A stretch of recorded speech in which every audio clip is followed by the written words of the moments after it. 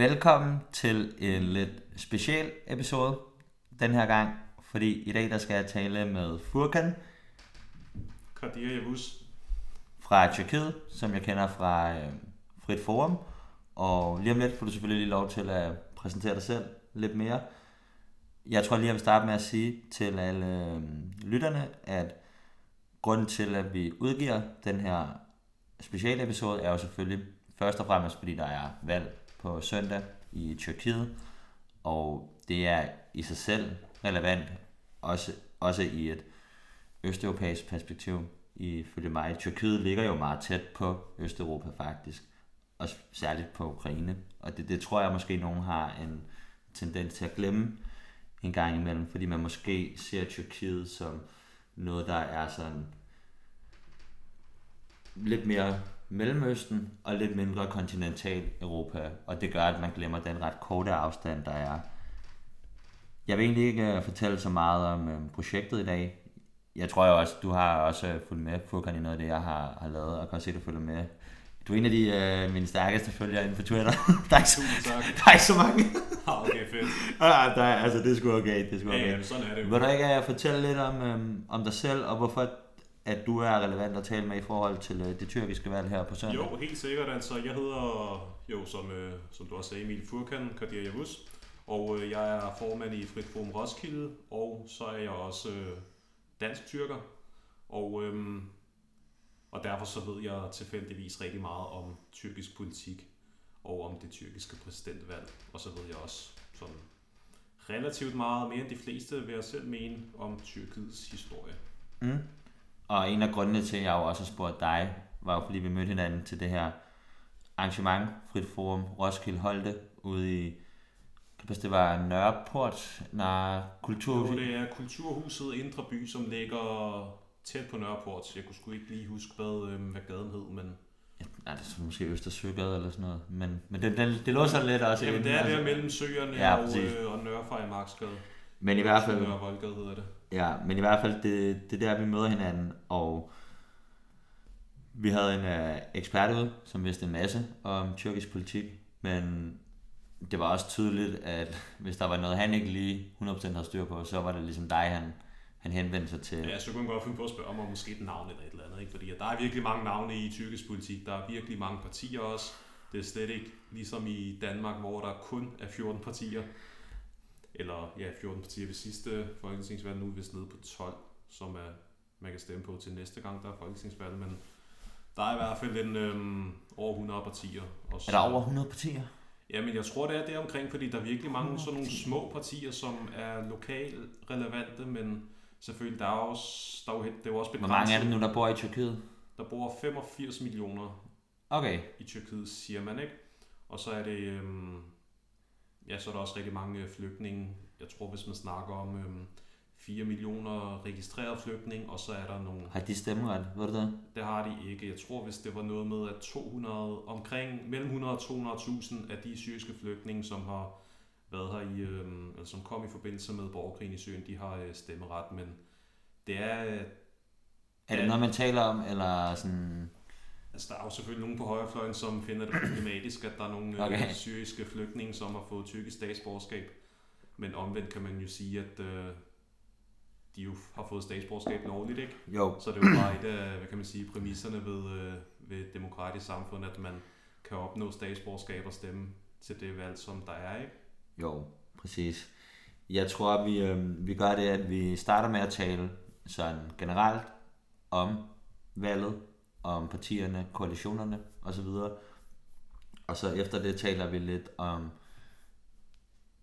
de lidt mere kontroversielle aspekter, som hvor fair og frit bliver det her valg, og måske også høre lidt om, hvad din fornemmelse er af sådan, hvor langt du tror, at Erdogan i teorien vil være villig til at gå, også for at manipulere valgresultatet. Det er der jo snak om. Så det synes jeg også vil være interessant at høre. Og så, fordi det jo er en samtale, der udgives i samtaleserien, samtale om Østeuropa, så snakker vi også lidt om, hvordan det her valg helt specifikt kan få indflydelse på krigen i Ukraine. Det er egentlig ikke, fordi jeg tror, at valget som sådan kommer til at være en afgørende faktor, men det er nu alligevel engang sådan, at når en magt som Tyrkiet holder valg og skal vælge, hvem der skal lede landet, et land, der ligger så tæt på Ukraine, og også har sådan set historiske relationer med Ukraine, både i form af tatarerne på Krim, som jo også emigrerede dertil fra, at de kom jo, der var både tatarer, der kom inden fra Centraleuropa, men der er jo også mange, der er migreret op og har boet på Krim i mange år, som kom fra Osmaneriget. Så på den måde er der også en historisk forbindelse, men der er i høj grad også en forbindelse i dag i form af de aftaler, Ukraine og Tyrkiet har i forhold til korn og så videre, som Tyrkiet så også hjælper med at sende videre til Afrika, men det skal vi nok komme meget nærmere ind på, når vi når dertil. Jeg synes, vi skal starte med lige sådan helt fra toppen af og få skitseret, hvad det er for et valg, vi har at gøre med, og hvad det er for nogle aktører, der kæmper imod hinanden. Så vil du ikke egentlig bare præsentere sådan det helt overordnet i forhold til valget til at starte med? Jo, helt sikkert. Det er jo et præsidentvalg, men det er samtidig også et parlamentsvalg, som er blevet afviklet. Det vil sige, at den første runde af præsident- og parlamentsvalget blev afholdt den 14. maj, og den 14. maj så fik vi så at vide, at vi har et nyt parlament, men vi fik ikke en ny præsident i Tyrkiet, fordi at der ikke var nogen af kandidaterne, som formåede at få over 50% af de stemmer, der blev lagt i stemmeboksene. Og nu er vi så på vej mod anden valgrunde, hvor det er den 28. maj her på søndag.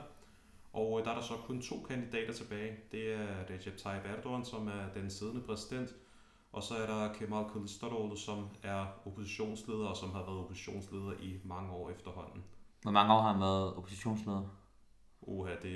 Jeg kan ikke præcis tale, men jeg tror i hvert fald, det er over en sådan 10-15 års tid. Og så er det mange år. Det er rigtig mange år. Det er rigtig mange år, ikke? Han har været den primære oppositionsfigur i lige så længe jeg kunne huske faktisk. For eksempel Erdogans støtteparti MHP, der var det sådan, at før i tiden, der var MHP også modstander af Erdogan, men efter, jeg tror hvis det var omkring 15 eller 16, deromkring i midten af 10'erne i hvert fald, der besluttede de sig for, at Og hvem er MHP? MHP, det er et meget nationalistisk parti, som hører til på den tyrkiske yderste højrefløj. De har en lang historie faktisk, men nogen kender dem som den politiske forlængelse af de grå ulve, som er en, hvad kan man sige, man kalder dem jo for en fascistisk organisation, men hvis man spørger en tyrker, som kender de grå ulve, så vil man ikke mene, at de var fascistiske, men bare nationalistiske, ikke?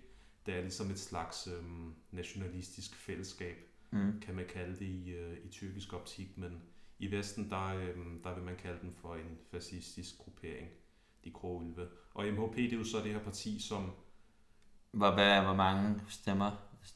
De fik lidt over 10%. Så de trækker mange stemmer? Jamen, de trækker mange stemmer, og de trækker endnu flere før, fordi at det, der skete, da MHP de besluttede sig for at støtte Erdogan, det besluttede de sig for til en kongres jeg tror, hvis det var i 16 eller 17, jeg er ikke helt sikker.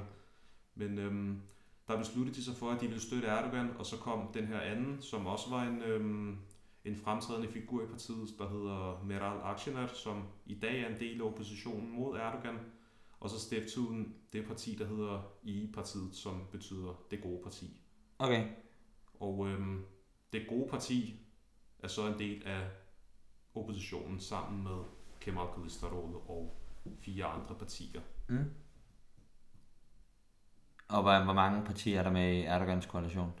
Der er vist der er 4 partier. Nu er der så kommet, eller det er faktisk ikke et parti, det er, men nu begynder det at blive lidt teknisk, men der er i hvert fald 4 partier, som stillede op med, som bakkede op om Erdogan som præsident. Det er AKP, som er Erdogans eget parti, MHP, som er det her højrefløjsparti. Som vi lige taler om, ja. Og så er der det, der hedder BBP, som står for Birlik Partis, som er det er vist også et nationalistisk parti, som er fusioneret med lidt islamisme. Og så er der et parti, der hedder Yeniden Refah Partisi, som også er et islamistisk parti. Og så er der faktisk også et andet parti, men de stillede vist ikke op med under Erdogans valgliste, men de tilkendegav deres støtte til Erdogan, som hedder, det parti hedder Hyrdar Parti, som forkortes Hyrdar. Og ja, så er der også sikkert også en lang række andre meget små partier. Helt sikkert. Kan du fortælle lidt om altså oppositionen? Oppositionen, den består af 6 partier eller sådan formelt så består der af 6 partier. Og det skal forstås på den måde, at da man lavede opposition her i sidste år, eller det kan måske være det på forrige år, der lavede man det, der hedder et bord af 6 personer. På tyrkisk hedder det altılı, som betyder et bord af 6 personer. Og de 6 personer, det var partiledere fra 6 partier. Det ene, det er CHP, som er det republikanske folkeparti, som er det parti, som Atatürk har stiftet tilbage under Tyrkiets grundlæggelse. Og så er der I-partiet, som jo er det her afhopperparti fra den højreorienterede nationalistiske MHP. Og så er der Deva Partisi, som er det er vist et økonomisk liberalt parti, altså en centrum-højre parti. Det er noget, man forstår lige pludselig. Jamen det er, ja, og så er der... Ja, det kan man sådan sætte lidt mere ind i en jamen det er altså ham... europæisk kontekst. Ja, altså Deva Partisi, det er faktisk partilederen i Deva Partisi, det er faktisk den tidligere økonomiminister i Erdogans regering. Okay. Og så er der også et parti, der hedder Gelecek Partisi. Det er partilederen i Gelecek Partisi, som betyder det kommende parti, eller fremtidspartiet, eller et eller andet. Det er også et slags centrum, højre, økonomisk liberalt parti, hvor partilederen er den tidligere tyrkiske udenrigsminister Ahmet Davutoğlu. Og så er der et parti, der hedder Saadet Partisi, som er et islamistisk parti. Og så er der... det var 5 partier, ikke? Jo, jeg tror også, det er okay. Ja. Men hvis du husker hvis du kan huske den sidste på et tidspunkt, så kan jeg til til. 5 partier. Men det er også... Ja, men der er altid et parti, jeg glemmer, føler jeg. Men jeg synes... Der er vel 6 partier, som sidder på det bord af 6. Præcis. Og hvis man gerne vil vide, hvad det 6. parti er, så skal man google det. Men ud over de 6 partier, så har... ja, er der noget, der er relevant at nævne, ud over altså de partier, du allerede har snakket om? Jo, det er der. Det er kurderne, eller... Ja, præcis. Ja. Jeg skulle lige til at sige det faktisk, at kurderne, eller det største kurdiske parti... Kan du måske lige før du snakker om kurderne, måske lige sådan sætte det i kontekst, hele den sådan rolle kurderne har i Tyrkiet, og har i tyrkisk politik, og har i dag? Altså kurderne, det er jo den største etniske minoritet i Tyrkiet. Og traditionelt set, så har der altid været kamp om de her kurders stemmer. Og ligeledes har det også været meget svært for de her kurder at arbejde politisk gennem mange år i hvert fald, hvor der har været det ene kurdiske parti efter det andet. Så har man lukket det ene kurdiske parti efter det andet, og i dag så har man stadig et kurdisk parti, som hedder HDP, og det står for Halkların Demokratik Parti, som betyder Folkets Demokratiske Parti. Og for at gøre det endnu mere besværligt, så har HD... Ja, det giver lidt... Det er godt, det ikke er om tyrkisk politik hver gang. Nej, præcis. Men så det her HDP, de har så lavet en ny... Eller det er faktisk et parti, som fandtes før, men alle deres kandidater har stillet op hos et parti, der hedder YSP, som hedder Yeşil Sol Parti, det grønne venstreparti. Og grunden til, at de har stillet op med dem, er fordi, at de frygter, at HDP vil blive lukket kort inden valget. Så det er egentlig på en eller anden måde en slags finte, kan man sige, ikke? Jo. Så ja, så de bakker også op om det her bord, som består af 6 personer. Okay, så kurderne bakker op om oppositionen? Ja, præcis. Kurderne, de bakker op om oppositionen, ja. Okay, og nu var jeg jo også til det her oplæg, og det der overraskede mig mest med situationen, det var faktisk, hvor fraktioneret det hele var i forhold til for eksempel den her koalition imod Erdogan, som jo består af 6 partier, der har vidt forskellige synspunkter til det kan man roligt sige. Til mange ting. Kan du måske lige prøve at beskrive nogle af de sådan, uenigheder, der er i måske ikke sådan, det er jo ikke afgørende uenigheder, fordi de stiller jo op sammen og er indgået i det her i den her koalition, ikke? Men sådan kan du måske prøve at nævne nogle af de ting, der gør, at folk er lidt tilbageholdende i forhold til at stemme på et parti på den koalition, fordi det der med, at de er så... Ja, altså det er faktisk sjovt, du spørger om det, de er enige om, fordi at jeg ved faktisk ikke så meget, eller det de er uenige om, jeg ved faktisk ikke så meget om, hvad det er, de er uenige om. Jeg kunne forestille mig, at det har noget at gøre med fordelingspolitik og også noget værdipolitik. Der er for eksempel nogle partier på i det her bord af 6 partiledere, som er mere vestligt orienteret i forhold til spørgsmål om LGBTQ for eksempel. Hvorimod der er nogle partier, som er mere konservative på det punkt. Og så er der også lidt det økonomiske aspekt, hvor CHP, altså det republikanske folkeparti, det er jo på papiret et socialdemokratisk parti. Jamen det, ja. Men jeg snakkede også med Simon Dalsgaard, som du måske kender, om Georgien, hvor han også sagde, at det parti, der ledede Georgien lige nu, Georgian Dream, også var på papiret socialdemokratisk, men ikke var det i virkeligheden. Er det samme med det parti der, eller? Altså, jeg har lyst til at sige ja, men omvendt, så kan jeg jo heller ikke vide det, fordi at de har jo ikke haft magten i mange, mange år, ikke? Nej, okay. Så det er lidt, altså i deres partiprogram, så så kan de godt finde på at skrive, at vi skal have en god velfærdsstat og sådan nogle ting, ikke? Men når man læser deres partiprogram, så kan det godt være, at man tænker, okay, I vil gerne have en god velfærdsstat, men hvordan vi gør det, ikke? Vil I hæve skatten, eller det er der ikke nogen, der snakker om. Der er jo ikke nogen, der har lyst til at snakke om at hæve skatten, ikke? Men er det helt forkert forstået? Fordi jeg tænkte nemlig meget efter, at jeg havde været til det oplæg der, at wow, det var godt nok det var godt nok meget at få at vide lige pludselig, også for en som mig, der faktisk kom og ikke rigtig vidste så meget om tyrkisk politik, at det var så vildt, og at det var så fraktioneret, og at det var så intens, kan man sige. Men og også at uenighederne internt i den koalition var så store. Det var lidt det indtryk, man fik. Men jeg tror, at det, som jeg tog med videre, og som jeg tænkte over, da jeg kom hjem, det var det her med, at ja, det kan godt være, at der er nogle interne uenigheder i den koalition, der er imod Erdogan. Men det, de jo er enige om, er meget fundamentalt, som er, at de vil gerne have. Det er i hvert fald sådan, som jeg forstår det, så må du bare kommentere lidt på det, men det er det her med, at de vil sådan set gerne have et velfungerende, ordentligt styre, hvor man respekterer demokratiske rettigheder osv.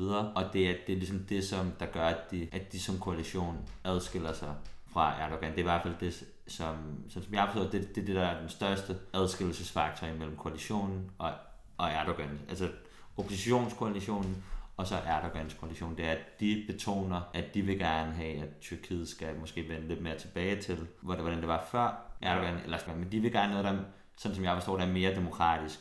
Ja, de vil gerne være mere vestligt sindet, kan man sige, koalitionen er enige om.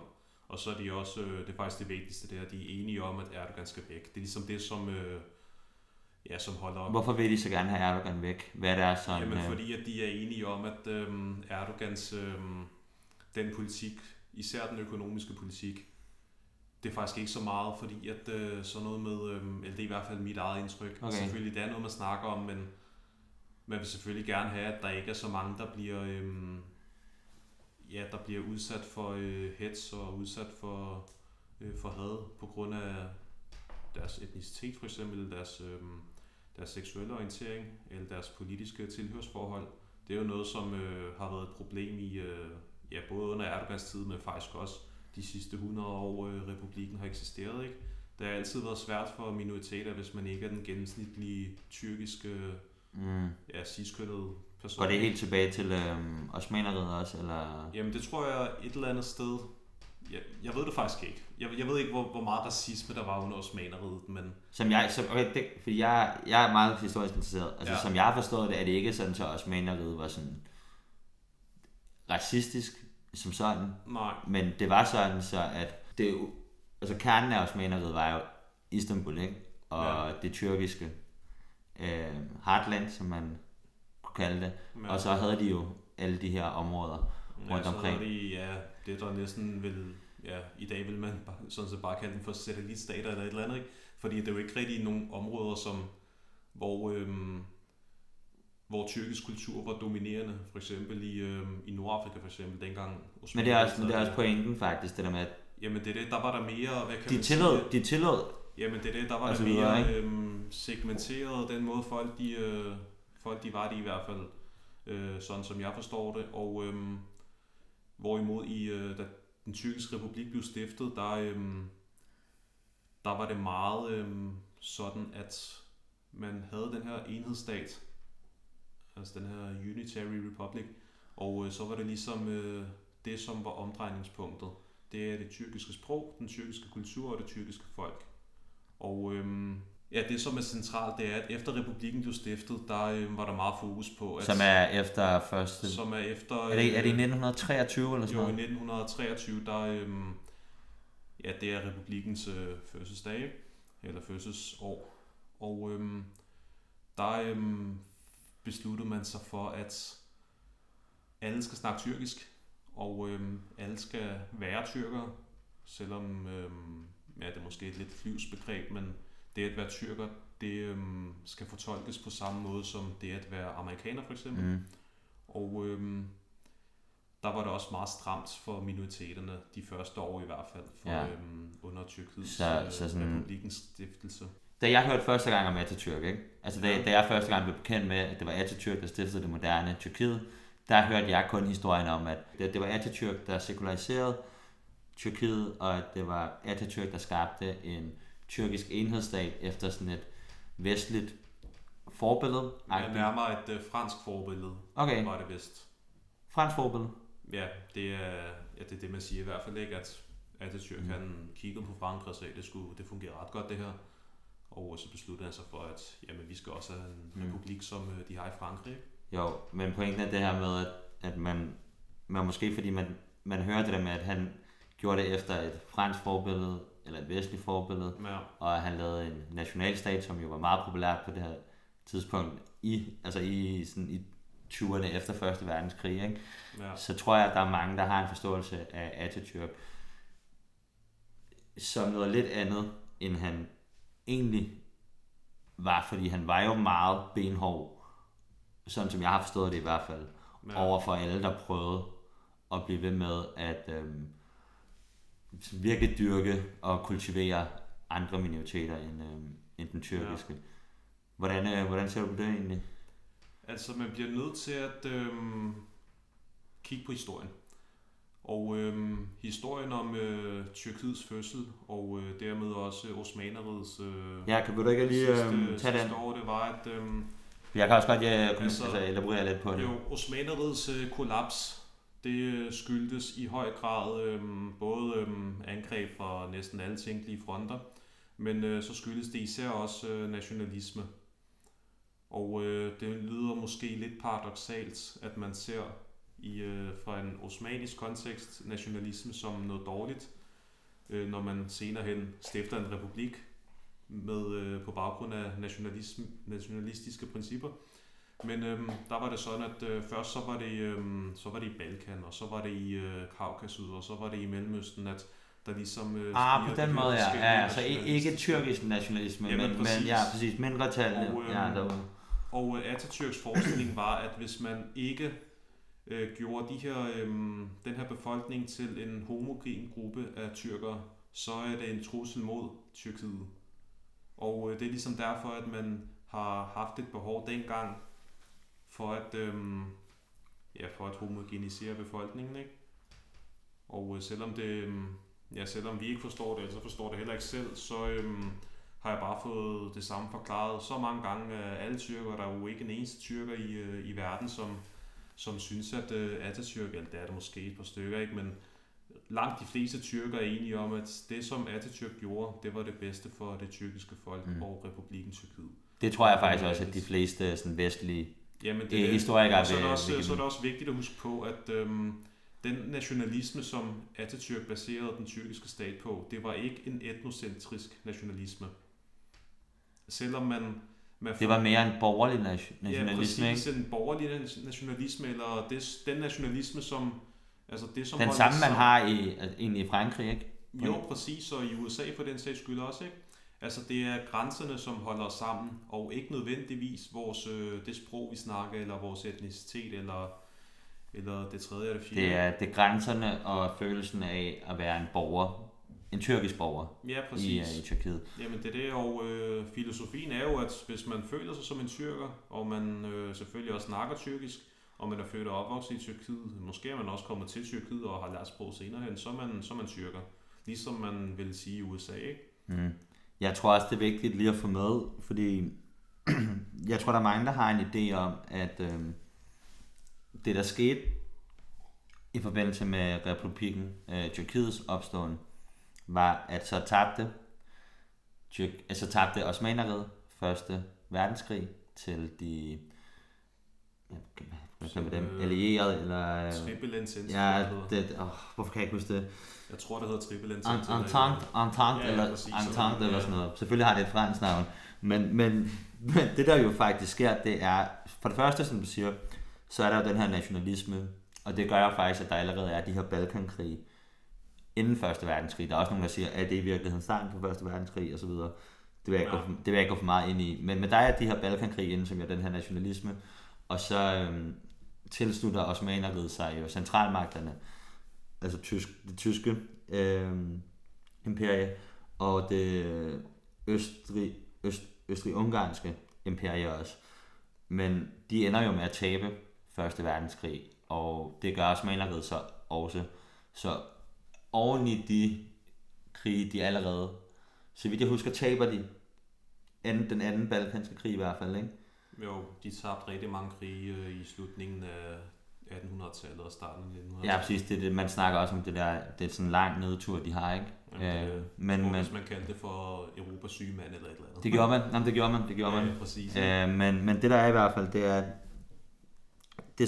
det som jeg tror, folk ikke helt forstår, det er til dem, der ikke er meget interesseret i historie, det er, at Osmaneriget, det der er tilbage af Osmaneriget på det tidspunkt, kommer jo faktisk decideret under fransk og særlig fransk og engelsk besættelse, selvfølgelig også med indflydelse på USA, men primært England og Frankrig. Så de kontrollerer faktisk i teorien hele det område i en meget, meget kort periode, og det Erdogan jo så gør, det er han jo faktisk hvad sker der, mand? Nej, det er skidt det her, Emil. Nu har du kaldt Atatürk for Erdogan 3 gange. Det må ikke ske igen. Nej, jeg skal nok rette dig. Det er godt, du retter mig.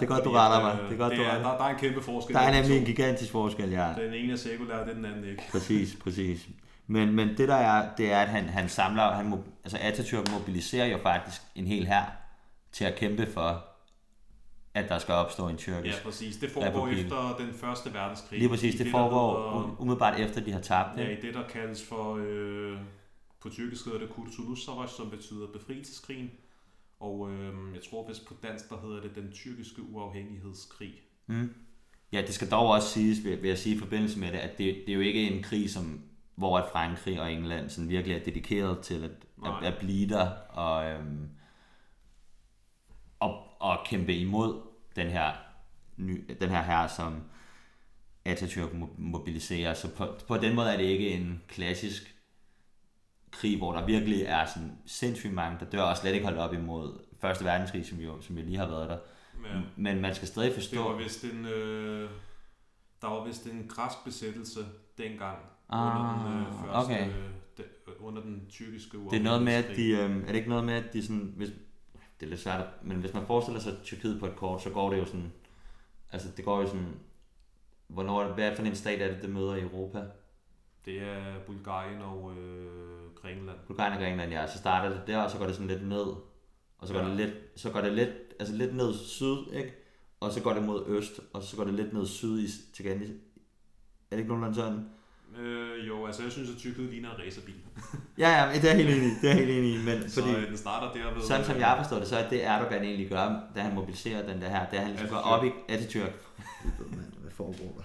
Det Atatürk gør, da han mobiliserer den der her, og så kan de ligesom op igennem Tyrkiet og indtager Istanbul. Ja, præcis. Der Det som... Og alt det der, det sker imellem, altså efter første verdenskrig er afsluttet, og så op til 1918 og 1923. Præcis. Der så i 1900 uafhængighedskrigen sluttede vist i 1922. Helt sikkert. Jeg tror også bare, at det er vildt vigtigt at forstå den her periode. Ja. Og det er svært at forstå den, altså. Ja, præcis, men det ikke selv sætte sig ind i nej, det, men fordi man det, jo ikke... Er der sådan en lidt fjendtlighed mellem Grækenland og... Altså i dag så... ikke rigtigt. Jeg vil ikke mene det, men selvfølgelig der er jo også det her med noget... med nogle uenigheder i forhold til deres økonomiske zoner ude på deres eksklusive økonomiske zoner. Ja, præcis. De har eddermame skabt mange problemer, de der regler for eksklusive økonomiske zoner. Jamen det er det, og et eller andet sted forstår jeg godt Tyrkiets side, ikke? Fordi at jeg har set de der zoner, og tyrkerne mener jo så, at de her zoner, de skal gå fra den primære landmasse og så ud, men ifølge internationale aftaler, så er det så alle landmasser, som gælder, og fordi at grækerne, de har rigtig mange små øer lige op til Tyrkiets grænse, ja. Så har Tyrkiet næsten ikke nogen eksklusiv økonomisk zone i det Ægæiske hav. Og det er sådan set det eneste problem, der er, og så er der selvfølgelig også alt det her med Cypern, og det er ligesom en konflikt, der er lagt på dvale, og man ved ikke rigtig helt, hvad der skal ske med Cypern. Man ved bare, at... Jeg har faktisk været på Cypern en gang. Ja, jeg har også været der faktisk. Lækkert sted. Altså, det er et mega fedt sted. Var du i den tyrkiske, eller? Jeg var så lille, og vi var mest på hotellet, men okay. Det overraskede mig bare, da jeg hørte det overraskede mig ret meget, da jeg hørte faktisk til oplægget om det tyrkiske valg, der var den der konflikt. Jamen, det har man jo slet ikke hørt om det jo. Nej, så man hører ikke så meget om det, men... Den er også low-key, ikke, kan man sige. Jamen, der er ikke konflikt på den måde. Altså, der er nogle uenigheder omkring, hvem der skal have hvad og så videre, og... det er sådan set det, ikke? Altså, det er ikke fordi, at der er blodige kampe og sådan noget. Helt sikkert. Nå, lad os gå lidt tilbage til i dag igen nu. Ja, jeg føler lidt, at vi sprang alle mulige... Ja, men jeg tror faktisk, at det er meget godt, at vi tager den her samtale om det, der skete dengang, fordi i virkeligheden er noget af diskussionen i dag er jo faktisk lidt den samme, som vi har, sådan som jeg har forstået det. Det der med, hvem kan claime ejerskab over at være... Ikke ligesom Erdogan, men være den samme, sådan, hvad kan man sige, karakter, eller... Ligesom Atatürk. Ja, ligesom Atatürk, man. Ej, hvor er det vildt, det her. Det kommer jeg bare til, det her. Men, ja, men det er jo det, debatten er, ikke også meget. Det er jo også meget en historisk debat, der foregår lige nu, ikke, som jo egentlig spiller på nogle af de samme tangenter, som dem vi lige har diskuteret sådan set. Og der tror jeg bare, at det er godt, at vi lige har talt om det her, fordi det er en meget vigtig samtale, også i det moderne Tyrkiet i dag, ikke, om hvad der skete dengang. Ja. Kan du måske prøve at beskrive, så kort som muligt, de sådan, debatter, der foregår om, hvem Atatürk var, og hvordan Erdogan for eksempel også prøver at skabe ligheder imellem ham og Atatürk. Erdogan er jo bekendt med, at han ikke er den samme, som Atatürk var. Men han prøver jo ligesom alligevel, det er i hvert fald min fornemmelse, at låne meget af den der glorificering, der har været af Atatürk. Ikke? Det er ligesom, om han prøver at claime den lidt. Men det er Kemal, oppositionslederen jo så, en meget stærk modstander af at sige, at ligesom Erdogan er overhovedet ikke ligesom Atatürk. Ikke? Det vil Erdogan jo aldrig selv. Han vil aldrig selv sige det lige så eksplicit, vel? Ja.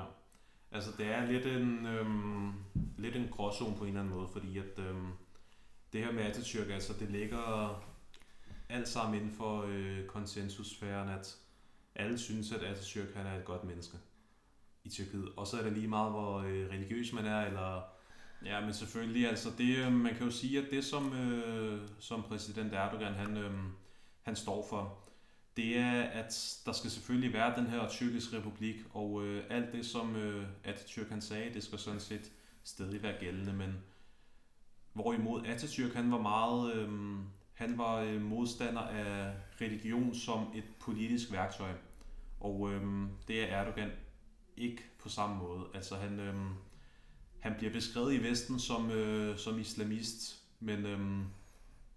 Synes du Vestens opfattelse af Erdogan er korrekt? Eller er der mangler, eller nuancer, vi ikke ser? Eller... Jeg synes, at det er svært at sige, fordi at, selvfølgelig det er klart, at hvis det kunne lade sig gøre for Erdogan, så vil han jo forme landet på den måde, som han tænkt er det bedste. Ikke? Der er også rigtig mange religiøse mennesker i Tyrkiet. Det er også primært derfor, han har fået så stor en opbakning. Ikke? Men for at tage et eksempel, i mange år, altså, der måtte man for eksempel ikke gå med tørklæde på offentlige institutioner og på universiteter og regeringskontorer og politi og alt muligt. Alt der med det offentlige at gøre, der måtte man ikke bære tørklæde. Og det forbud, det ophævede Erdogan så. Det er jo noget, som mange muslimer ser som en sejr. Og så er det vigtigt at huske på, at jeg tror, hvis de følger de officielle tal, der er det 99% af Tyrkiets befolkning, som er muslimer, ikke? Ja. Så det er jo ligesom det, som har fået ham til at være populær, men der er jo også, det er jo klart, at der er jo også en enighed om, at man... Så han er måske lidt faktisk på en eller anden måde i konflikt med Atatürks historie og hans egen betoning af vigtigheden af for eksempel islam, og at han går ind for det her med, at du ved, det kan man godt sige, fordi han kan vinde vælgere på at snakke, du ved, ind i de her lidt mere religiøse narrativer, men det konflikter sig samtidig med den sammenligning, han gerne vil skabe mellem ham og Atatürk. Er det sådan... Jamen det kan man på en måde godt sige, ikke? Fordi at Erdogan han har jo en opfattelse af, at selvfølgelig det er vigtigt, at vi har en republik, og alt det Atatürk han gjorde det var godt. Tror du gerne, at Erdogan i virkeligheden vil have, at Atatürk ikke var en del af valgkampen? Tror du, det er et problem for ham? At diskussionen om Atatürk? Ja, præcis. Tror du, det er et problem for ham, at der er så meget diskussion om Atatürk den her gang? Der er mere diskussion om Atatürk den her gang, ikke, end der var for 5 år siden? Eller er det mig, der ikke har fulgt nok med for 5 år siden? Altså jeg ved faktisk ikke helt, hvor meget... altså lige præcis Atatürk, altså som person, det er måske ikke noget, som spiller den største rolle, fordi at... altså han er jo død. Og, ja, det er mange år siden, ikke? Og der er alle mulige andre problemer i dag og sådan noget. Ja. De principper, som Atatürk han havde, og som han besluttede, at republikken Tyrkiets fundament skulle hvile på, de er måske udfordret på nogle fronter. Og så er det selvfølgelig et spørgsmål om, er det godt eller dårligt, ikke? Nå, men lad os springe lidt tilbage til det andet emne, som jeg nævnte. Eller ikke tilbage, lad os springe videre til det andet emne, som jeg nævnte. Vi skulle tale om, for nu har vi talt om historien, vi har talt om republikkens fødsel, vi har også talt om, hvordan det historiske også trækker trådet ind til valgkampen i dag. Og så har vi jo selvfølgelig talt om indledningsvis om det hele forunderlige politiske sådan, billede i Tyrkiet med alle de her partier og så videre. Ja. Det som jo er meget interessant, også ud fra sådan et mere traditionelt vestligt demokratisk ståsted, det er det her med, hvad kan vi forvente i forhold til graden af, hvor fair og hvor frit det her valg det bliver. Ja. Du nævnte lige før vi gik på her noget med, der var nogle OSCE-observatører. Med OSCE-observatører, ja. Præcis. De som regel til stede, det var de også ved sidste valg. Og ved sidste valg, der var deres konklusion, at valget det var ikke fair, men det var frit. Mm. Jeg kan også huske faktisk bare, jeg havde arbejdet for DPD, nemlig Dansk Institut for Parti og Demokrati, og har siddet og skrevet nogle valganalyser op til nogle valg i Filippinerne og sådan nogle steder. Og det er ikke fordi, at det er det helt samme, men det minder lidt om det, fordi jeg blev meget overrasket over det der med, at man kan godt have unfair, men frie valg. Ja. Kan du forklare, hvordan det fungerer? Altså det fungerer på den måde, at selve den demokratiske proces, altså selve stemmeoptællingen og registreringen af stemmerne og alt, der har med selve stemmeafgivelsen og optællingen at gøre, det fungerer helt efter bogen. Det var i hvert fald det, som OSCE kunne konkludere ved sidste præsidentvalg i Tyrkiet. Men når det ikke er fair, så skal det forstås på den måde, at det er jo klart, at ved et valg, så er det jo medierne, som er meget med til at bestemme retningen af, hvor den her, altså hvad dagsordenen skal være, hvilke emner man snakker om. Det er jo noget, som medierne som rent fastsætter i et land som Tyrkiet, hvorimod i Danmark, der er det... Der bestemmer medierne det egentlig lidt selv, faktisk, ikke? Jo, i Tyrkiet, der bestemmer medierne selv, men i Danmark, der er det mere borgerne, altså offentligheden, som sætter dagsordenen for medierne, ikke? Bare hvis man siger det helt firkantet, så kan man sige, at i Danmark, der skal medierne i virkeligheden leve op til det, som borgerne gerne vil have, for at medierne skal være succesfulde, hvor i Tyrkiet, der er det mere Erdogan, der styrer det er Erdogan, der styrer medierne. Ja, altså der er i hvert fald 90% regeringsvenlige medier i Tyrkiet, som men er de, må jeg spørge noget her? Fordi, det er fordi, at de... Okay, vi kan gerne bruge et dansk eksempel, ikke? Jeg er ret sikker på, at Politikken for eksempel, de er jo en erklæret kulturradikal avis, så vidt jeg husker i hvert fald. Så man er jo ikke så meget i tvivl om, at de hælder til radikale venstre. Nej, det tror jeg. Så på den måde er de jo egentlig, men det er jo ikke nogen, fordi der er nogen, der har tvunget dem til at gøre det. Så forstår du spørgsmålet i forhold til de her 90%, der så er pro-Erdogan? Er der nogle af dem, der er det fuldstændig, altså du ved, hvor mange af dem er det af egen fri vilje, og hvor mange af dem er det, fordi at Erdogan har brugt hans magt til at gå ind og påvirke dem til at være det? Har du en vurdering der? Altså jeg tror, det er faktisk et meget godt spørgsmål, fordi at, jeg ved det simpelthen ikke, men det er jo så også lidt høn og ægget, ikke? Jamen det er lidt det, fordi at jeg tror ikke, at Erdogan har siddet og sagt, at okay, hele redaktionen hjem med, og så indsætter han sin egen redaktion, ikke? Fordi at, det tænker jeg ikke, man kan bare sådan, ikke? Men det er jo klart, at når nogle medier vælger at støtte Erdogan mere end andre, så er det jo fordi, at de kan se nogle fordele i det. Og økonomisk eksempel, måske? Ja, men det er meget økonomisk, ikke? Altså, der er jo mange oppositionsmedier i Tyrkiet, de får jævnligt bøder af det, der hedder radio- og tv-nævnet, eller... Han bruger autokratiske metoder, Ja, det kan man... altså hvis det er autokratisk at give bøder til oppositionsmedier for at bryde nogle love, så kan man jo godt... Må jeg komme med et eksempel? Det stempel, ja. Fordi at jeg talte med... det er også en samtale, jeg ville gerne vil udgive faktisk, men jeg talte med en ret kendt aktivist fra Georgien for 2,5 måneder siden, eller sådan noget, som arbejder... Det var faktisk vildt spændende. Jeg skal tale med hende igen, før jeg udgiver helt samtidig. Georgien, det er jo også et land, som på mange måder minder om Tyrkiet. Ja, altså Tyrkiet har haft helt... Den politiske atmosfære derhen har jeg... Jamen det er præcis nemlig, og det som hun fortalte nemlig, det var fordi, vi snakker om det her med autokratiske metoder, ikke? Det som hun fortalte, det var, at hendes organisation, som hedder Shame Movement, som arbejder for at fremme demokratiske rettigheder, demokratiske institutioner i Georgien, og som arbejder for at fremme georgisk integration i EU. Ja. Det som hun fortalte, det var, at den måde, som de gør det på i Georgien, for eksempel, det er, at hvis hendes bevægelse afholder en demonstration, eller afholder en march, så tropper politiet op, og er der fuldt ud. Ja. Og nogle gange, så sker der også det, og det var hende, der sagde det her, så sker der også det, og ifølge hende, at regeringen bruger grupper, de ved er voldsparate, til faktisk at gå ind og angribe hende, jeg talte med, organisation, når de er på gaden. Altså sådan civile grupper? Ja, civile grupper, sådan så at regeringen kan sløre det. Nå, altså lave sådan et false flag? Ja, lige præcis. At, du ved, så regeringen kan sige, okay, de her de voldelige. Ja, præcis. Og sådan, det lyder vanvittigt. Og jeg tror ikke, det er lige så vildt i Tyrkiet. Jeg har ikke hørt om noget tilsvarende til det i hvert fald. Okay. Men det som hun sagde i hvert fald, det var det her med, at så sagde hun også, at de grupper, de aktivistiske grupper, som regeringen godt kunne lide, der var der aldrig noget politi.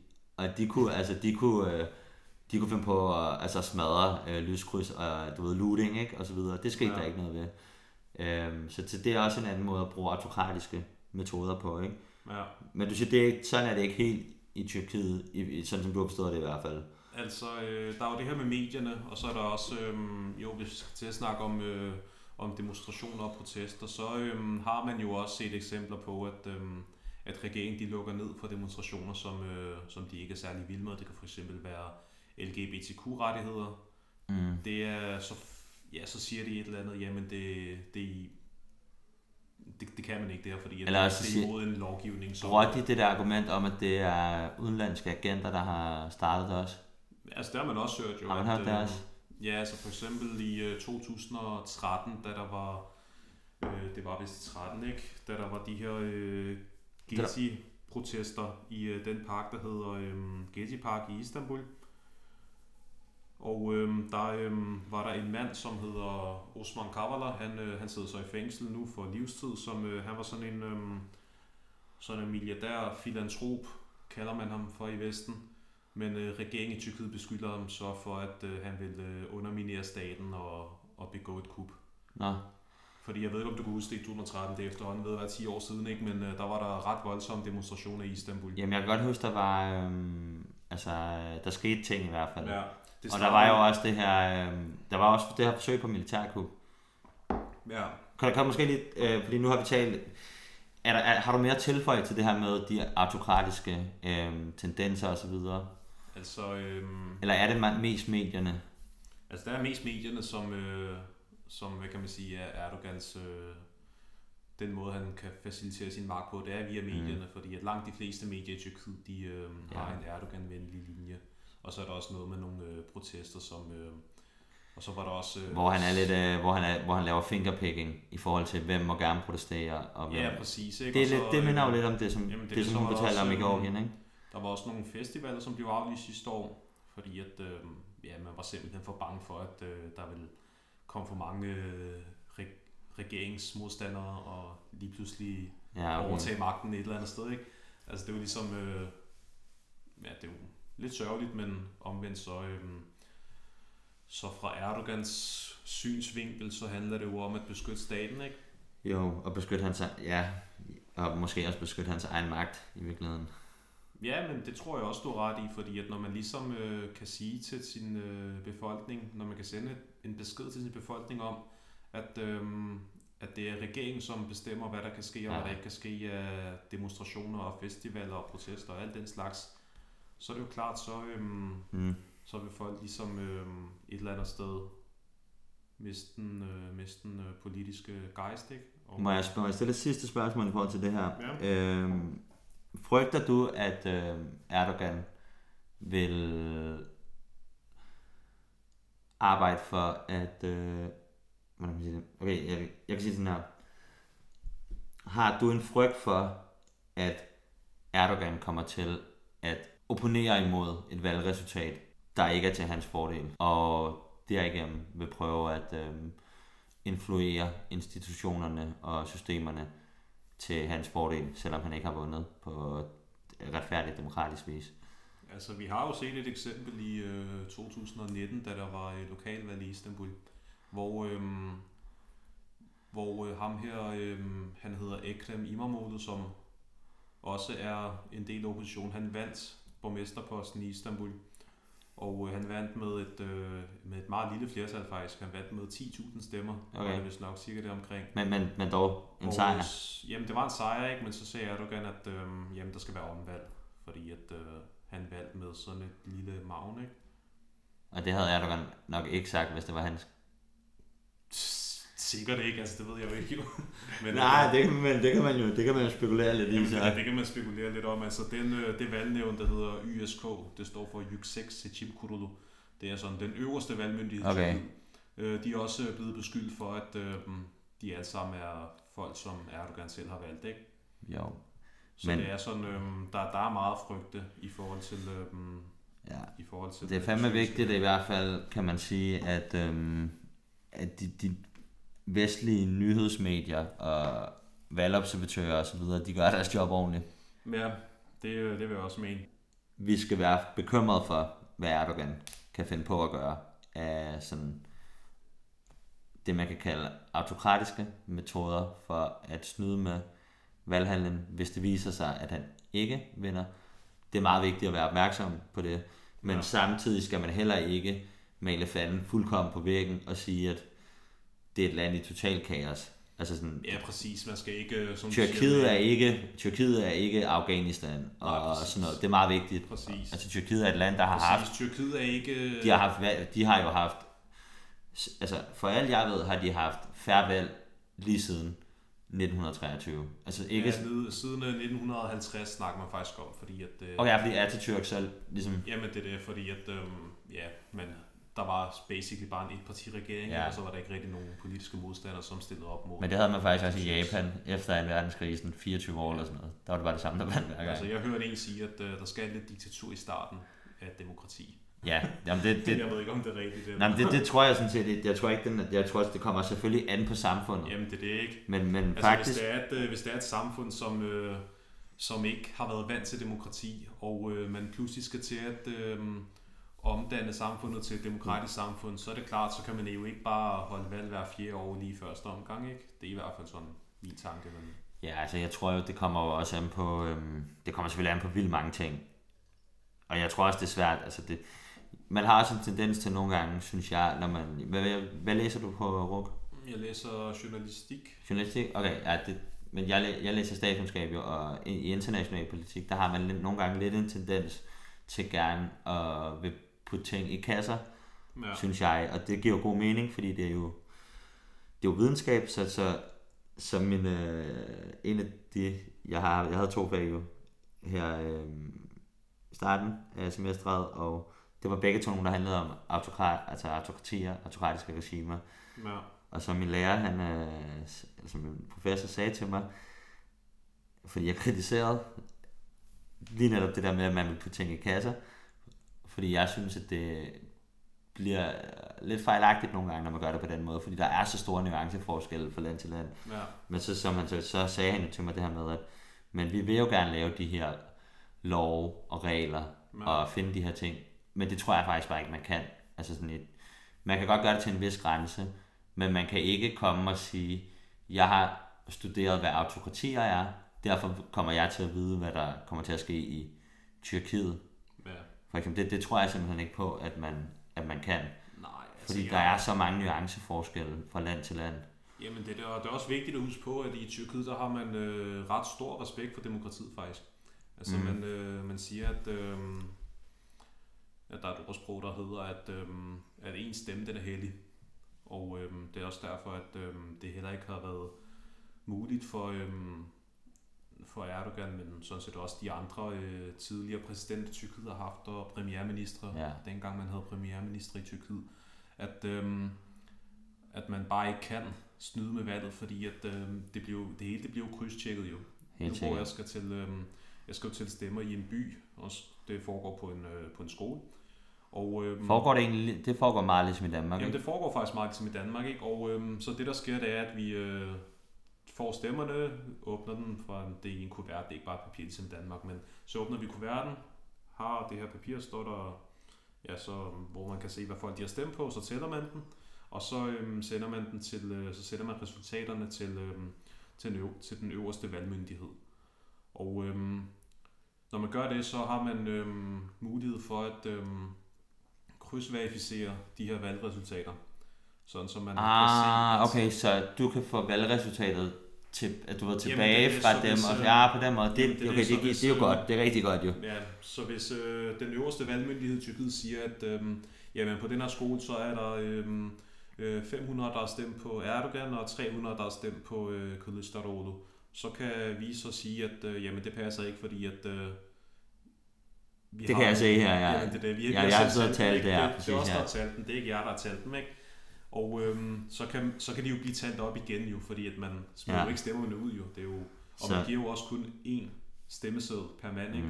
Det er også noget, som der bliver lavet ude på de her valgsteder. Så det foregår på mange måder, ligesom i Danmark. Ja, det lyder rigtig godt, og det gør mig faktisk ret tryg. Også mig. men jeg er stadigvæk lidt bange for, at Erdogan kan finde på at prøve at gøre et eller andet. Men der må vi jo så bare håbe for alt i verden på, at de institutioner, der er... altså jeg tror slet ikke, at det bliver nødvendigt for Erdogan. Jeg tror faktisk, at han vinder. Nå, du tror bare, han vinder? Det tror jeg faktisk, fordi at han har jo også lige fået støtte af ham, den tredje præsident. Nå, fik han støtte af ham der? Jeg hørte lige i noget, der hedder Ukraine The Latest, som The Telegraph udgiver, som er mega fed også, hvis du gerne vil følge med. De udgiver den hver dag. De sagde nemlig, at der var en eller anden tredje kandidat, som i dag... Eller ja, han hedder Sinan Oren. Han er også yderste højrefløjskandidat. Der er mange yderste højrefløj, mand. Ja, men der er mange fra den yderste højrefløj. Men det er også godt, fordi jeg har kritiseret venstrefløjen for meget i mit... okay, fedt. Så det er godt, der lige kommer lidt. Nej, det skal forstås på den måde, at den yderste højrefløj i Tyrkiet er meget splittet. Især efter den kongres, som MHP de holdte, så var der nogen, som... er de ligesom det yderste? Jamen det er det, fordi ham her... Okay, på den måde, ja. Så MHP der har traditionelt repræsenteret det yderste højre. Jamen det er det. Og så er det blevet fraktioneret. Præcis, ja. Danske tilstanden. Ja, præcis. Faktisk, ja. Ligesom en gang så var DF... Ja, det var det hele, ikke? Det helt store, ikke? Men nu er der DF, og der er Nye Borgerlige og Danmarksdemokraterne, ikke? Jo. På samme måde, så er det også sådan i Tyrkiet. Ja, okay, på den måde. Men det er jo ikke fordi, at den yderste højrefløj, den står for så stor en andel af vælgerne. Jeg tror også, jeg vil sige, omkring mellem 20 og 25% af vælgerne tilhører den yderste nationalistiske fløj, ikke? Jamen, det giver mening. Jeg synes, at fordi nu har vi talt meget om valget også. Nu synes jeg her til sidst, vi skal tale lidt om, hvis og hvordan valget i Tyrkiet kan have indflydelse på situationen i Østeuropa, og selvfølgelig først og fremmest krigen i Ukraine. Som jeg også siger, det er også et spørgsmål om, hvis det overhovedet har. Altså sådan som du ser det, er der så... Hvad er den mulige sammenhæng imellem valgresultatet i Tyrkiet og den politik, Tyrkiet kommer til at føre over for Rusland og Ukraine for eksempel? Altså, det er meget svært at sige faktisk. Fordi at... Men der er en eller anden sammenhæng, ikke? Jamen, der er selvfølgelig en sammenhæng, men spørgsmålet er jo så om... altså lige nu så har vi en situation, hvor Erdogan han både kan snakke med Putin, han kan også snakke med Zelensky. Og personligt, så synes jeg faktisk, at det er en meget sund politik, som Erdogan han fører. Jeg ved godt, at det lyder lidt... Der er lidt uenig, men folk kører videre. Vi skal heller ikke diskutere det her. Nej, men set fra en tyrkisk kontekst, så giver det god mening, fordi at det er ikke en krig, som Tyrkiet har lyst til at blive fanget midt imellem. Og på den anden side, så har vi Kemal Kılıçdaroğlu, som er meget vestlig orienteret. Eller måske ikke så frygtelig meget, men han er i hvert fald mere vestlig orienteret, end Erdogan er. Og det jeg måske kan frygte ved en sejr til Kılıçdaroğlu, det er, at de diplomatiske relationer til Rusland fra Tyrkiet, de bliver sat på is. Og det skal... Det vil jeg også synes var godt. Nej, kør videre, Men grund til at synes det er fordi, at jeg synes ikke, at Tyrkiet skal blande sig i lige netop den krig. Og det synes jeg ikke, fordi at det er ikke en krig, som Tyrkiet på nogen som helst måde vil have gavn af at blande sig i. Jamen, jeg forstår synes godt, hvad du mener. Fordi... Ja. Selvfølgelig, vi skal sælge våben til ukrainerne, vi skal støtte ukrainerne, hvilket Tyrkiet, de støtter ikke på samme måde, som Vesten gør. De sælger våben til ukrainerne. Men de støtter stadigvæk Ukraine mere, end de støtter. Det er det indtryk, jeg har. Det er også klart mit indtryk. De er jo også NATO. Jamen de er også NATO-allieret, ikke? Og da jeg sagde, at jeg ikke ønsker, at Tyrkiet skal involvere sig i krigen, så mente jeg sådan rent militært. Og det er jo sådan set, det er min helt store frygt, ikke? Altså selvfølgelig, jeg er fuldstændig enig i, at... Men når du siger, at du ikke ønsker, at de skal involvere sig militært, mener du så, at du ønsker ikke, at de skal involvere sig på samme måde som USA, Storbritannien for eksempel? Nej, altså jeg ønsker ikke, at krigen skal sprede sig til Tyrkiet. Okay, på den måde, til Kaukasus for den sags skyld også, ikke? Fordi jeg føler, at Tyrkiet, man skal passe meget godt på Tyrkiet, fordi at når først... Det er selvfølgelig rigtigt. Hvis Tyrkiet først så er der fandme flygtning. Så er der jo never-ending flygtningsstrøm til Europa jo. Ja, præcis også det, ikke? Og så også bare for at tale om de menneskelige omkostninger. Ja, præcis. Og jeg ønsker, altså jeg kan meget godt lide fred som et koncept, ikke? Og selvfølgelig vi skal støtte Ukraine, og det håber jeg også, at Erdogan han vil blive ved med at sælge våben til Ukraine. Måske bør det i virkeligheden være gratis, men omvendt Tyrkiets økonomi er så dårlig, at man kan jo ikke give gratis våben på samme måde, som man kan i Vesten. Nej, Tyrkiet er jo også meget mere... Jamen det er det, Hvis man skal se det ud fra sådan en lidt mere realistisk betragtning, så er Tyrkiet jo også i en meget mere troet position. Præcis. Fordi de... I Europa, Vesteuropa, Centraleuropa osv., og USA, der har man jo en kæmpe luksus af at være omringet af andre fredeligt sindede demokratier, ikke? Ja, præcis, og Tyrkiet... Og den her luksus har Tyrkiet bare ikke. Jamen det er det, Tyrkiet har Mellemøsten på den ene side, og krigen i Ukraine på den Hvad er anden det for nogle side. lande, der grænser op til Tyrkiet egentlig? Jamen det er Syrien, Irak og Iran og Aserbajdsjan, en meget lille del af Aserbajdsjan faktisk, og så også Armenien og Georgien. Så du kan godt se, at... Så du har ligesom det ene land mere ustabilt i virkeligheden nærmest? Jamen det er lige nu, så er det meget stabilt faktisk. Altså der er jo ja, det er faktisk rigtigt nok, ja. Der er Armenien og Aserbajdsjan, hvor tyrkerne også støtter aserbajdsjanerne. Men det er sådan set også, det falder egentlig... Det er også en relativ frossen konflikt. Jamen det er det, og det flugter også godt med vestens udenrigspolitiske linje, fordi at man vil jo sådan set, altså man vil jo i Vesten ikke have noget imod, at Aserbajdsjan de overtog den sydlige del af Armenien, fordi så kunne man jo føre gasledninger fra Aserbajdsjan til Tyrkiet. Det er rigtigt, Armenien er jo sådan set også allieret med Rusland. Ja, præcis, ikke? Og der er også en masse naturgas i det Kaspiske hav. Nu talte jeg dog lige med Simon Dalsgaard der, og han var mere på Armenien end på Aserbajdsjan faktisk. Det forstår jeg godt. Ja, jeg forstår det også godt. Men det er også derfor, jeg sagde fra et vestligt perspektiv. Ja. Det er også derfor, man heller ikke snakker så meget om det i Vesten, er i hvert fald mit indtryk. Det var også det mig, Simon talte om, at man har nok man har det lidt ambivalent med det.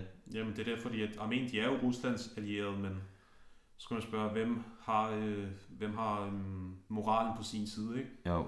Og det kan man jo så diskutere frem og tilbage. Det tænker jeg ikke, vi skal diskutere her, men... Nej, men jeg synes faktisk, det er relevant, fordi det er måske ikke så meget... det er fordi...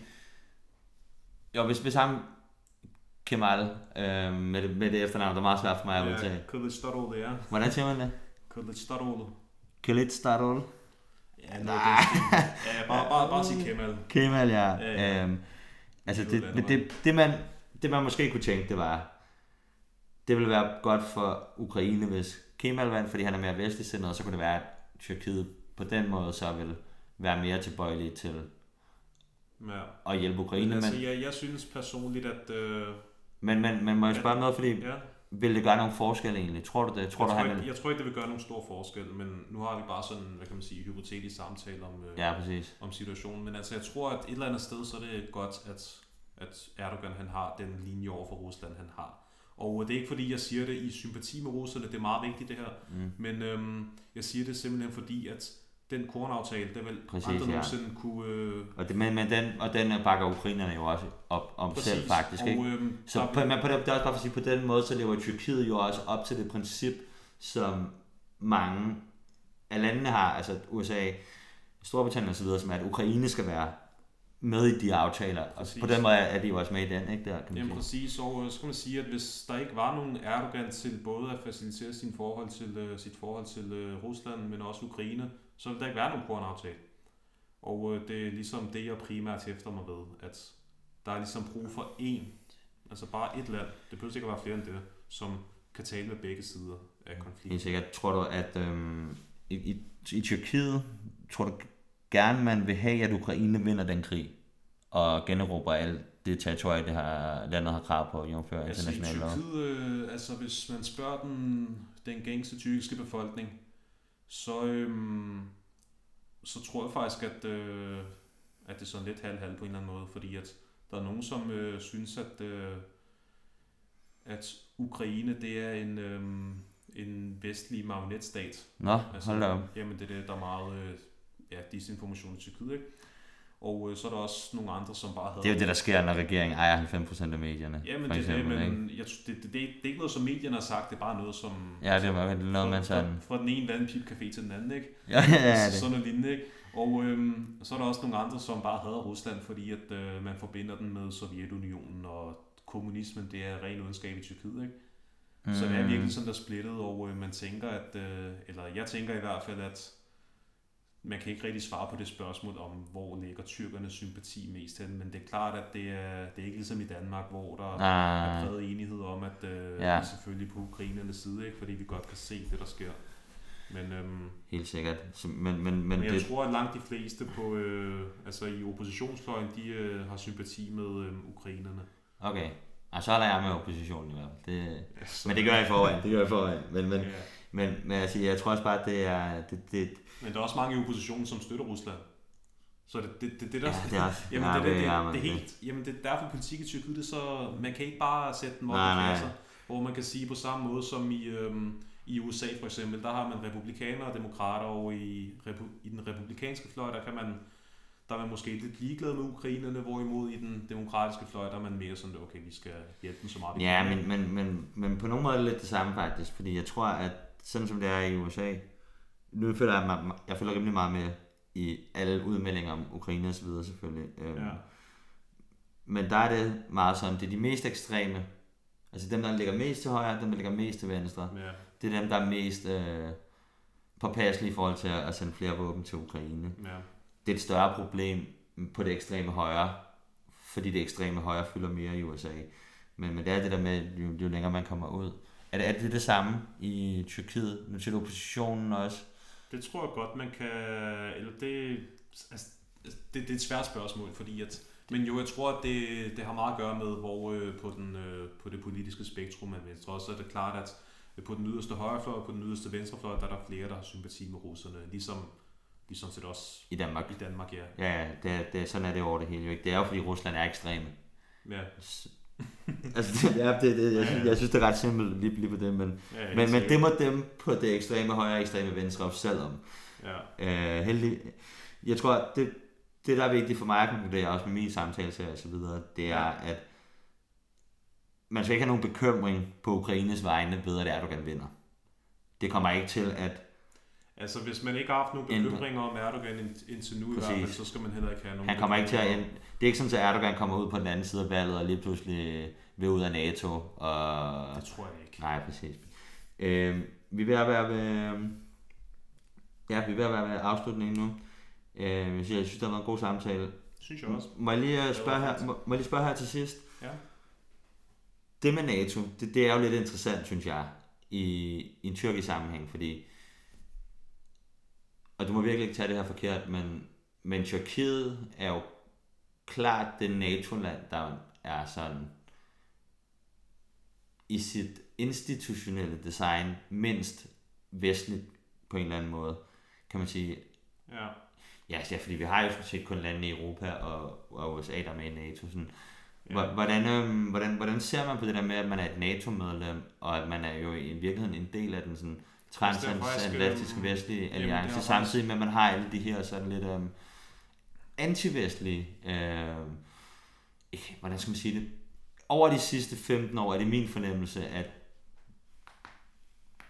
der er vokset en større modstand imod Vesten frem i Tyrkiet, men man har jo været medlem af NATO for mange år tilbage.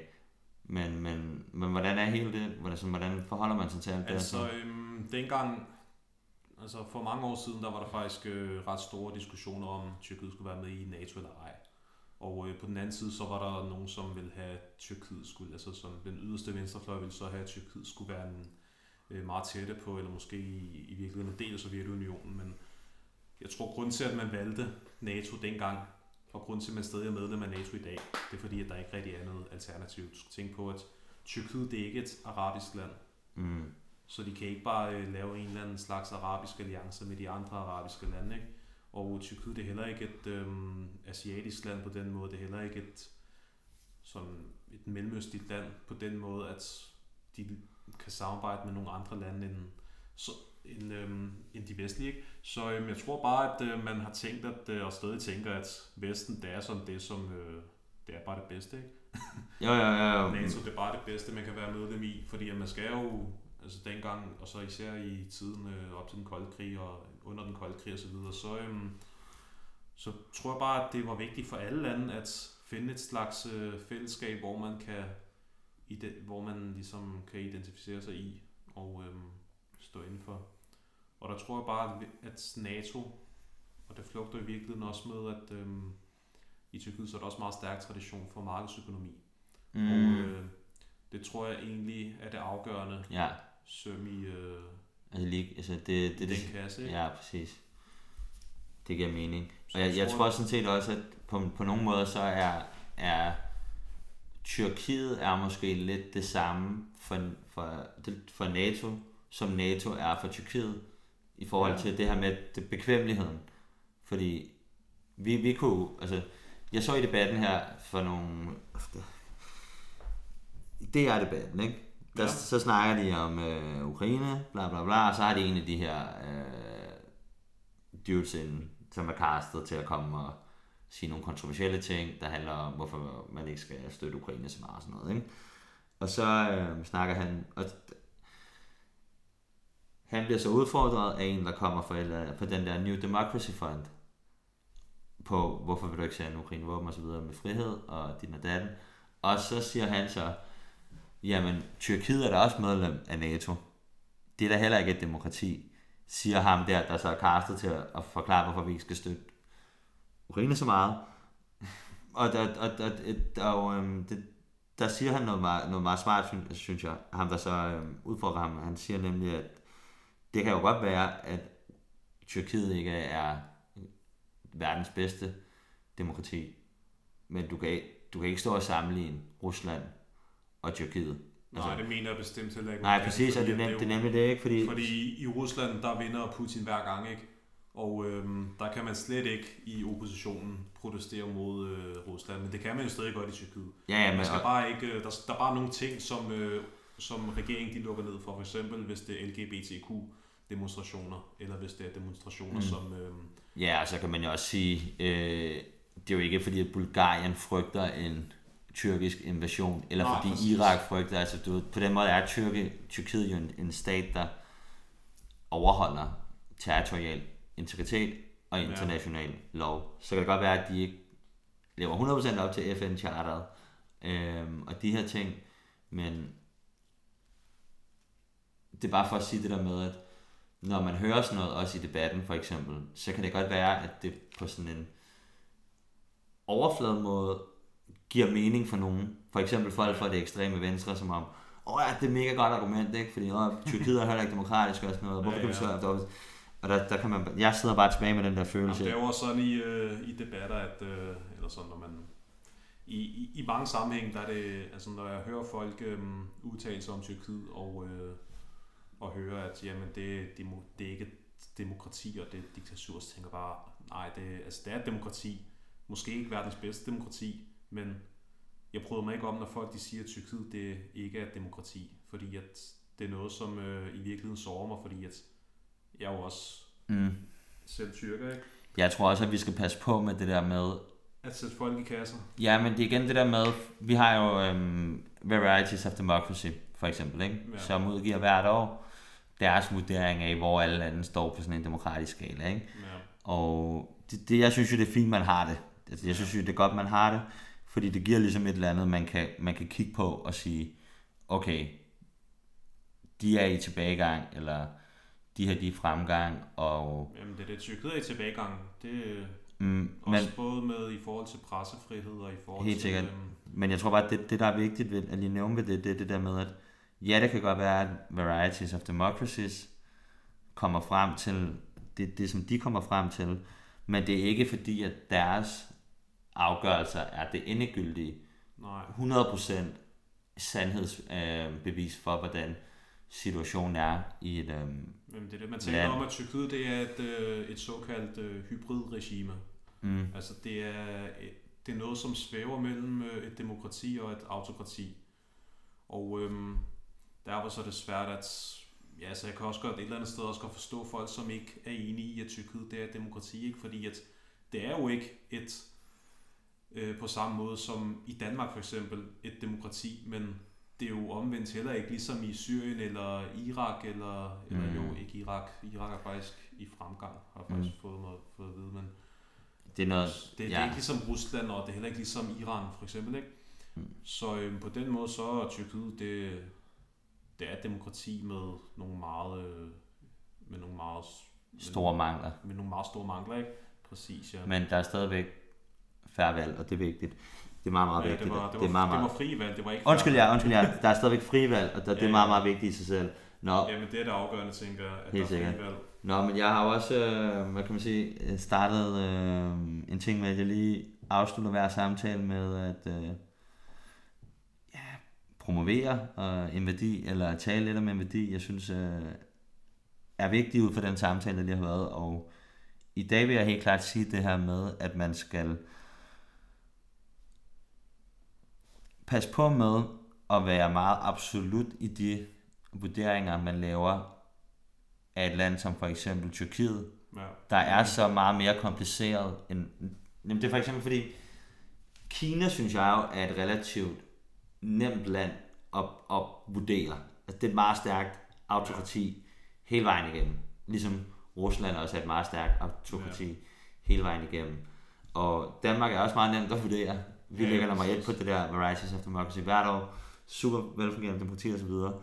Så det har jeg det sådan set fint nok med, at man placerer i nogle kasser og ser lidt sort-hvidt på. Men man skal bare passe på med at bringe ens sort-hvide verdensbillede, som er et resultat af, at man måske primært ved noget om de etablerede demokratier og de etablerede autokratier, ind i den måde, man så ser det på, når man så for eksempel snakker om Tyrkiet. Det kunne også være Filippinerne og Malaysia. Faktisk mange af de her lande, der ligger nede i Sydøstasien, har lidt samme, hvad kan man sige, karakter på en eller anden måde. Det, igen, man skal aldrig sammenligne noget en til en, men det er bare for at sige, at der er rigtig mange lande derude, og der er også nogle rigtig vigtige lande. Der er en slags regimer, som ikke kan komme i en autokratisk eller demokratisk kasse. Også Indien for eksempel, synes, så vidt jeg kan forstå, er lidt det samme tilfælde. Så det er bare vigtigt for mig at sige. Har du noget, du lige vil sige her afslutningsvis? Nej, altså ikke rigtigt. Jeg synes, du har afsluttet det fint. Altså, det er meget vigtigt at huske på, at Tyrkiet, det er måske ikke verdens bedste demokrati, men det er i hvert fald demokrati. Og det kan man jo også se på, for eksempel Istanbul. Det er jo en by, hvor oppositionen har en borgmesterpost, og det samme gælder sådan set også i hovedstaden Ankara.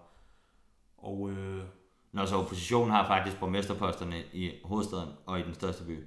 Ja, præcis.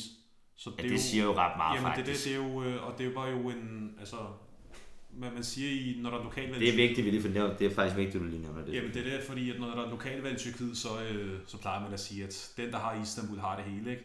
Ja. Men det er klart, det er selvfølgelig ikke sådan i virkeligheden, ikke? Men det er bare sådan en talemåde, ikke?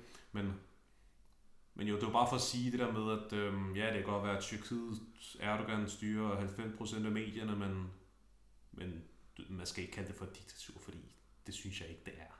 Og man skal heller ikke kalde det for et autokrati. Nej, præcis. Men man kan godt sige, som vi også har talt lidt om, at man skal være vaks og bekymret over for de autokratiske tendenser og de autokratiske metoder, som Erdogan helt sikkert har, hvad kan man sige, intensiveret, ikke? I den periode, hvor han har været der. Men det bliver fandme spændende at se på, det gør det. På søndag. Jeg håber på oppositionen vinder, men det håber jeg også. Men som du selv siger, chancerne er meget små for mig at se i hvert fald. Men jeg er også blevet lidt mere, kan man sige, tryg ved ikke at være totalt sortseer, bare fordi Erdogan vinder. Ja. På Tyrkiets vegne.